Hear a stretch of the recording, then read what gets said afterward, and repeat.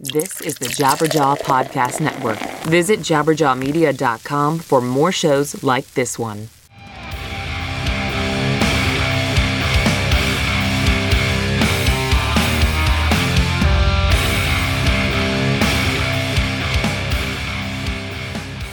About 5 years ago, Jesse Zuretti suffered such a deep and suffocating depression that it threatened his livelihood and his life. He channeled much of what he experienced into his guitar, and the music he created became Moonsblood, the new technical death album from the New Jersey outfit Binary Code. A lot of the album was written while I was going through serious psychological episodes. It definitely has played a massive effect on the music that I've written in the past. Like, I noticed that a lot of the stuff that I wrote was very brooding and dark, and I think it came from a slow build-up to where I eventually hit that moment of being incredibly depressed. And I think hitting that point and acknowledging it helped me bring myself back down to not feeling like that. Jesse wrote Moonsblood more than 4 years ago, but the album just hit stores a couple of weeks ago. So I'll talk with Jesse about having to relive this dark period of his life every night on the road, and how influences far away from metal make its way into his music. It's a heady conversation, so stay with us.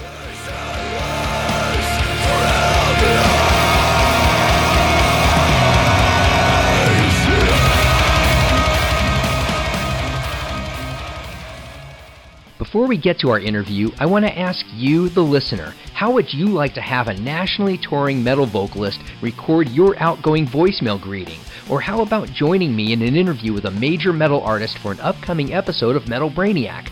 These can be yours by becoming a Brainiac Booster. You, the listener, will always get to hear the show for free. But for as little as $1 every month, you can support the work I do and keep it coming to you every week. So please, can you spare $1? All the details are on our website, metalbrainiac.com. And thank you so much for your support. Let's step into my conversation with Jesse Zuretti, the creative mastermind of Binary Code, and talk about the process behind writing Moonsblood. You composed this in a relatively quick, or at least a normal time frame. You recorded it in 2012, or at least you had all the music written in 2012. It's 4 years since then. I can imagine that you've grown, evolved as an artist just in all that time. Does Moonsblood really represent where you're at now, or did it become almost antiquated for you long before the release even came out? Were you writing new music and continuing to grow even though people hadn't been able to hear this music? That's a really good question. Actually, the progression of the music, if you listen to the album, you'll hear stuff that's more abrasive, and then you'll hear stuff that has more of an ambient kind of thing going on. That shows the natural progression of the songwriting process and where we were going. The album definitely has a foreshadowing effect to it, where you have songs like Moonsblood and Immersion. Those songs are incredibly representative of the path that we kind of started working towards. I already have a new album that's pretty much written. I have 7 songs written for a new album. I started writing it immediately after we started tracking drums. I was like, well, I'm going to start writing then. So the new album's going to be way more focused on the things that we feel were most representative of where we're at now as musicians.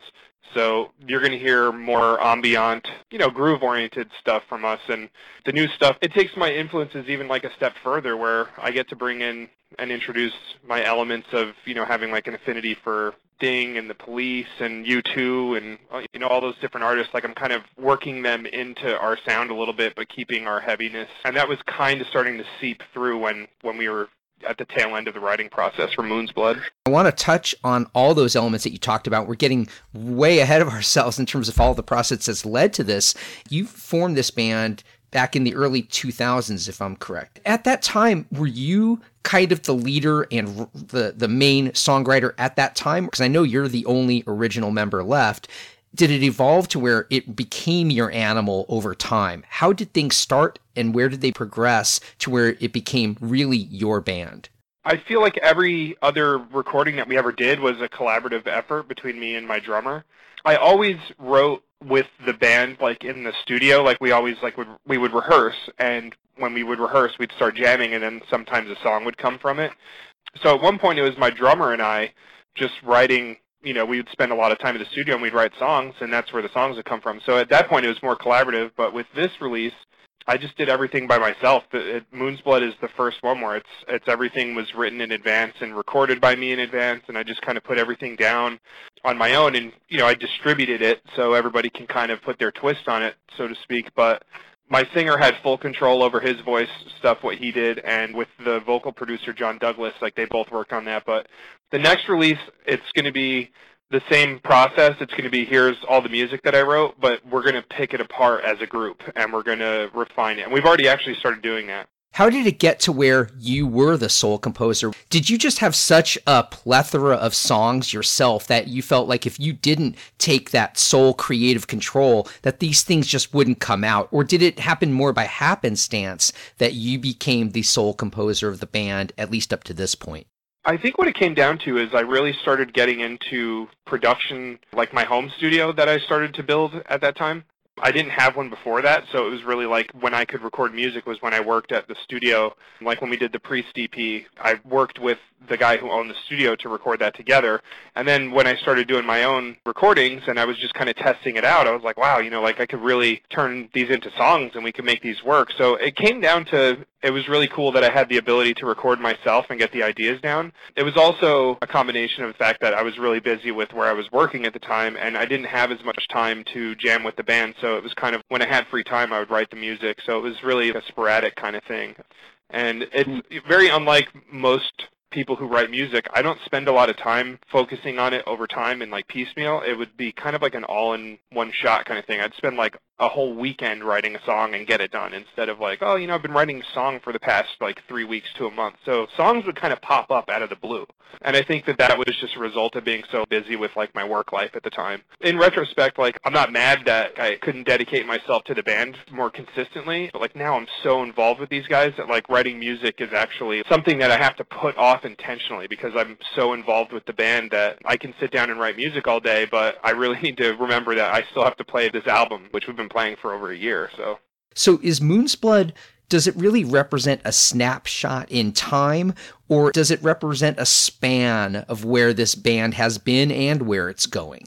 It's part snapshot and part kind of like a glimpse. Some of the stuff that I wrote at the time came from like a certain mind frame that I was in that I'm not in anymore. Can you talk about that frame of mind a little bit? Basically, whenever something pops up in my mind, and for example, I went through a depression, and it was a severe depression. It was really bad. It affected just about every aspect of my life, and during that time, I was actually capable of still writing music somehow, which was really weird because I was very distracted by how I was feeling, but at the same time, like my musical creativity was like at a high point. Like I was writing one song per day every other week. I could just pump something out, and that happened for like 5 songs on the album. And for me, the sound, just hearing the songs, I remember exactly how I was feeling when I wrote it, because it was just one day. It wasn't weeks at a time. So I can be taken right back to that feeling that I had. And Moonsblood is one of them in particular, where it's like, wow, I really remember exactly what was going on. Like we had the Hurricane Sandy had hit New Jersey, and it was probably a week after I started really feeling super depressed. And when I say depressed, I'm not talking about like a teenager in his bedroom who's like upset at the world. I'm talking crippling depression. We had no electricity for about 2.5 weeks where I was living, and the whole entire area was like post-apocalyptic looking. There was just trees falling all over the roads. You couldn't go anywhere. There were 300 cars per town waiting in line at gas stations. It was total insanity. So when I took all that and put it together, I was able to kind of formulate this idea for this song, which was Moonsblood's based on an apocalyptic scenario, so to speak, coupled with a psychological aspect of things. And I wrote it on acoustic guitar because I didn't have electricity. So it was just one of those things where it's like I remember the day that I wrote it, and then I remember the day the electricity came back on. And like one of the first things I did was I wrote it down in pre-production, and I recorded the whole thing. And it just kind of translates to much of the theme of the album, because a lot of the album was written while I was going through some serious psychological episodes. Has this level of depression fed your artistic output? Has it fed your creativity before, or have you ever experienced that level of depression before until what you just talked about that led to the writing of Moonsblood?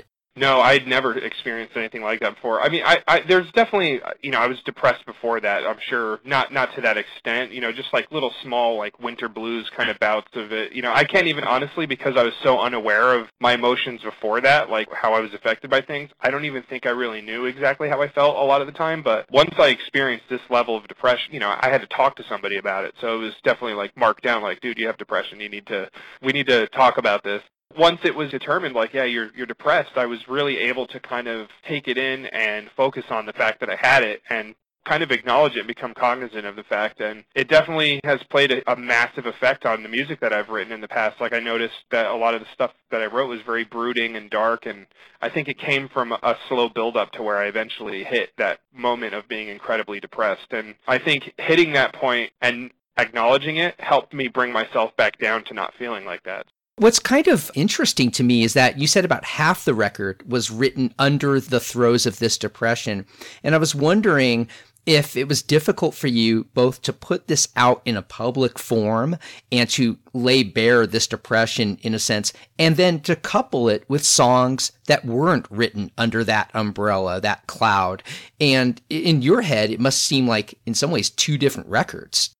I definitely think it like divided the album in a sense, but I tried to organize the track listing in a sense where there was like a contrast between the two. It wasn't just like a consistent, like here's dark stuff and then all of a sudden here's the light stuff. I tried to kind of pair it in a sense where it kind of made sense, but for me it does feel like almost two EPs in a sense. Just kind of like looking at the 5 songs that I remember writing post the depression, they have like a dark sound to it, but you can kind of tell that I was coming to terms with the depression. So there's a slight like positive element to those songs, even though it's coming from that mind point. It's really weird to look back at, like, all together. Like, I realize things as I'm telling you about this stuff, and one of the things that I realized is like, wow, like I think a lot of those songs I was writing them like I was coming to terms with depression. I wasn't maybe necessarily under this, depressive spell, so to speak, Before we get to the second half of my conversation with Jesse, let's hear the title track of Binary Code's new album. This is Moonsblood on Metal Brainiac.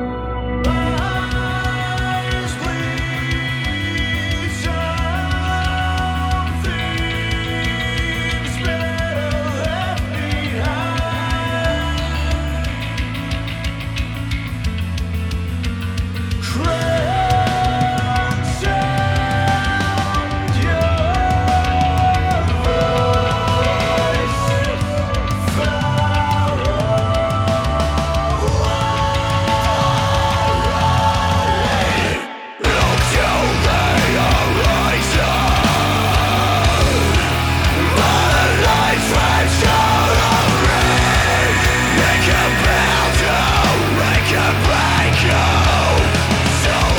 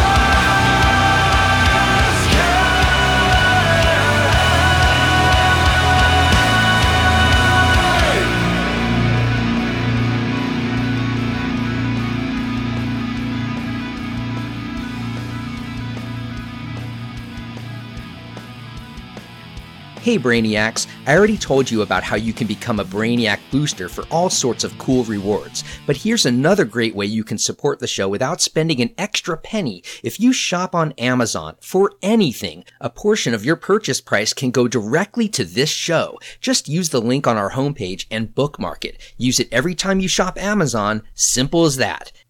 Now let's get back to my conversation with Jesse Zuretti of Binary Code. When you're talking about writing through the depression, or at least coming up with these ideas, do they manifest themselves musically first, or are they lyrically first? Do they have tangible form that way, or how does this depression come out in a tangible sense in your music? Lyrics came very last. Oded joined the band about a year after the music was written. We actually took him into the band. Oded Weinstock is my singer. He joined the band after we started tracking guitars. So he joined about halfway through the recording. So he had all of the songs ready and given to him in pre-production form so he could write his lyrics. And I got to be honest with you, I kind of prefer it that way. Vocals are a massive part of music, but it would be almost kind of like looking at like a movie without music. For example, No Country for Old Men. There's no music until the end of it. And without that music, it creates a certain tone. And I think that we have a certain tone to our music, so the music needs to come first. The technical term for the way that I write, it's hypomania, which is these spurts of creativity, which is actually called a creative illness. It's just a very strange thing where all of a sudden I'll sit down and an entire song gets written and recorded in a couple of days, and then my singer gets it and he does his thing at some point. He's very collaborative, like he really wants a lot of input on stuff, so it's not necessarily that the lyrics are just given to him and he's just kind of given like free range with that. He really likes the involvement. I think it's always going to kind of be that way. I think Oded needs the music first. He can't write down the lyrics without the music to set the tone. So when you're talking about writing through the depression, or at least half these songs being written under that auspice or the cloud of that, you're talking musically. How does that play out musically in terms of, is it chord changes? Is it the lengths of how long you hold the notes? How does it manifest musically in the way you can hear it? The way that it comes to me is I hear a lot of the music in my head first, and I'm capable of translating what I'm hearing into actual notation. So say, for example, I'm like driving somewhere or I'm, at work or something. I'll hear something in my head, and I really do feel like in my mind I'm more of a drummer than I am a guitar player. So I'm hearing like the drums to this guitar riff that's coming up in my head, and I'll be able to hold on to it, and then I'll sit down at a computer. I'll have the notation software open. I'll write it down, and then I'll pick up the guitar at that point, and then I'll start learning the stuff, and then from that point I'll start kind of shaping the song together. And then I just kind of write the drums out, the bass and everything, the synthesizers, all that stuff gets programmed out, and then it gives me this really cool opportunity to look back at the music and make changes, whereas in the past it used to be this, you go to the studio, you record it, and then like a year later you're listening to the music and you're like, oh, how cool it would have been if we did this? Like, I have every opportunity to make those changes after I do pre-production, which is the coolest part about it. And you also chart your music. You compose on musical notation. So obviously you had music education growing up. Talk about your background a little bit and what led you to, you said you think as a drummer first, but yet you're the guitarist in this band. Talk about your musical upbringing. What styles of music were you playing? And did you go to conservatory or did you study formally? I did study for a short amount of time. When I was in high school, when I moved to New Jersey in 2002, I was 16 years old. I started playing guitar maybe like 2 months before I moved up here. I signed up to be in band because I thought it would be really cool. I don't think I really quite understood what band in school meant. I didn't realize it meant like, all the brass and woodwinds and orchestral instruments. So when I signed up for band, when I moved up here and I, was playing guitar, the guitar section of the band was basically 3 people. And one of the nastiest guitar players that I know was one of the guys in my band class. His name is Tom Monda. He's in a band called Thank You Scientist, who's doing really well right now.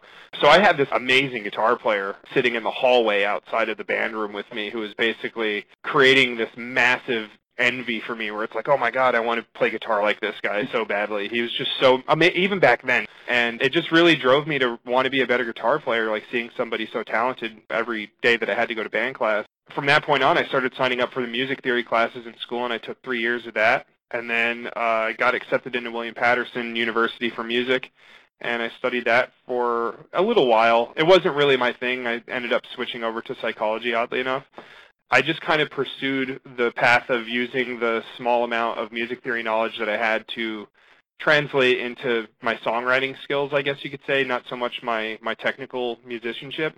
I think it actually had the opposite effect on me. I feel like I was very turned off by the competitive nature of music school, and I think it drove me to want to be a songwriter over a shred god. To me, it's like I can't compete with these people. I'm just not that kind of guitar player, so why don't I just try and write better songs than they play amazing notes. So I think it just kind of turned me in a totally different direction, which is weird for metal because a lot of metal guys, it's very competitive and extreme sportish, and for me it's just a complete opposite at this point. I've been rounding my edges, so to speak, instead of sharpening them. And you perform in a pretty technically demanding form of metal. You mentioned early in our conversation that you draw influences from U2 and the Police and Sting. And what drew you to this extreme form of metal then, if you were turned off, to the competitive element of being that kind of a guitarist, and you were majoring in psychology, you had these more intellectual pursuits. What was it about this more extreme form of progressive metal that drew you as a player and a composer?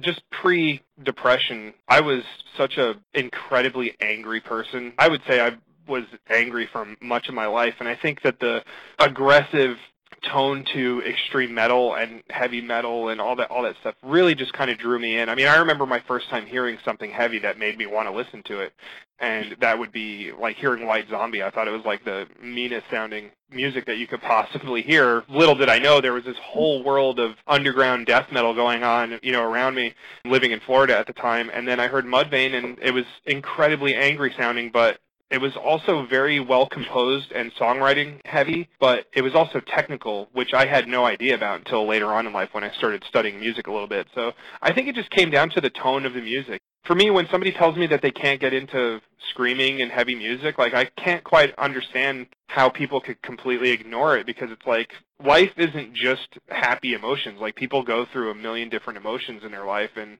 anger is a massive part of people's lives, even if they don't realize it. I mean, it drives everything. The way people are about politics and all these, social media topics. Like, there's a lot of anger in people, and I feel like they're avoiding an emotion instead of like kind of actualizing it. And for me, listening to heavy music and getting drawn to it has really made me come to terms with like what an angry person I was, and I'm a completely different person at this point because of the way heavy metal has really shaped me as a musician. That's interesting that heavy metal helped draw you out of your anger and helped you move beyond that. Your early motivations were the anger that drew you into the music. You said you've moved far beyond that. You suffered a really debilitating round of depression. Can you talk about what your motivations are, your artistic motivations are now as opposed to 10, 12 years ago? I would say 10, 12 years ago, I was the angry teenager who was having family issues, and a lot of my issues that I had before I moved up to New Jersey were still there within me. And now as a 30-year-old I love my life. I love everything about my life. I like who I am as a person. I'm confident. I have, a great life going for myself, and I'm very grateful of it. Now it's like I still write some of the riffs that we have for this new stuff that we're writing for the future. It's some of the meanest sounding stuff that I have, but with a layer of ambient, melodic, and shoegazy kind of sounds going over it, where it's like it kind of balances out the tension that's in the music. So I'm never going to be able to avoid the fact that my personality is what it is. I have a very dark, nihilistic outlook on life, but at the same time, like, I'm very realistic, and I acknowledge all of the good things about life. So I think the music is just incredibly representative of myself as a person. It's really weird to know that I'm actually creating something that is representative of me versus a lot of these metal bands out there who are writing music because they just want a career out of it. Or they're painting these fictionalized pictures, these fantasy sort of pictures. And you just said you have this underpinning of nihilism within you, despite the fact that you said you have a great life, you're very happy now. Is it harder for you to muster, by the word you use, these nasty rhythms, these nasty riffs? And is it harder to come up with that now when that isn't so much permeating your being, your soul, as it was yesteryear? It's actually not. It's really weird. Like, when we rehearse once a week and we get together, a lot of our rehearsal, there's these moments where we just kind of all play our instruments for a little bit, and some of the riffs that I write, I think it just kind of comes natural to me. It's like, if music is a voice to me, it's like my first language is to write dark-sounding guitar riffs, but there's also the psychological aspect to me, which is like, I get myself. I also want to hear something nice over those riffs, and it's so weird. Like, I wish I could just show everybody what I'm talking about, but like, we have these riffs that are super dark-sounding, and then layered over it are these very 1990s synthy pop kind of layers of guitars and synths that are somehow very complementary to the dark riffs. And they just kind of take the scale and throw it balanced, which is weird because I didn't add that element. You would just have one side of my personality. You wouldn't be able to hear the rest of it. You mentioned that you're kind of moving in this direction of blending in, or being much more obvious about blending in some of these other influences. I'm wondering how you manage that balance. Is it, as you start composing, are you having to be deliberate and say, well, we are a metal band. If I go too far overboard in this one direction, that's too much U2-like or Police-like, it's not speaking our truth, or, is that a deliberate or conscious balance, or is it happening very organically for you? It still happens organically, oddly enough. I think the nature of my influences that I was talking about with like U2, the Police, even like Seal, I think like I'm coming from more of like the texture that they create with their music. We have one song, it's called Sunder, that's going to be on the new album, and it's really more about the guitar effects that I'm using that kind of harken the edge from U2. So it has this thing where if I said like, oh, I was really influenced by the Edge's guitar playing for this part, somebody would be like, oh, I totally hear what you're talking about. It sounds like the way he was playing on like Joshua Tree or something, But then there's this element of where it's like, this sounds like the Moonsblood stuff. So you kind of have this balance where this is definitely coming from a very natural, organic state of mind. It just kind of happens. In my mind, I just started playing guitar for this couple of seconds, and I was like really inspired by the Edge for that second, and then I'll write a whole song off of it. It's not like I sat down and was like, this sounds like U2. Let's make a whole song that sounds like this. It's like a very small fragment of a song gets started with that influence, and then it kind of manifests into its own thing. I'm not the best guitar player on the planet. I really just like to write down what's in my head, and much of that is going to come with the fact that I really don't know what I'm doing most of the time. So I think like if I knew more about what I was doing, I think I would be probably ripping bands off a little bit more instead of just like taking an influence from it, Do you experiment a lot with creating chords and creating these textural combinations of notes? Do you layer a lot in the studio? Do you layer guitars on top of guitars to come up with these unique textures? I do, yeah. There's a ton of that. And it actually, in the past, it made it really hard to translate the tone of the album live because some of this stuff was like so strangely orchestrated in the studio. Also, too, you got to keep in mind, I don't know a ton about guitar theory. Like, I didn't really like put too much emphasis on using the music theory knowledge that I had into guitar, but we recorded with Eyal Levy, who is not only like music theory, he could be a professor for it, but his father is the Israeli Philharmonic Orchestra conductor. So we're talking about taking a guy who doesn't really think about theory, but having a guy who knows theory but doesn't really force it on you, and he's telling me like, hey, try this, try that, you should, invert it like this or try it like that.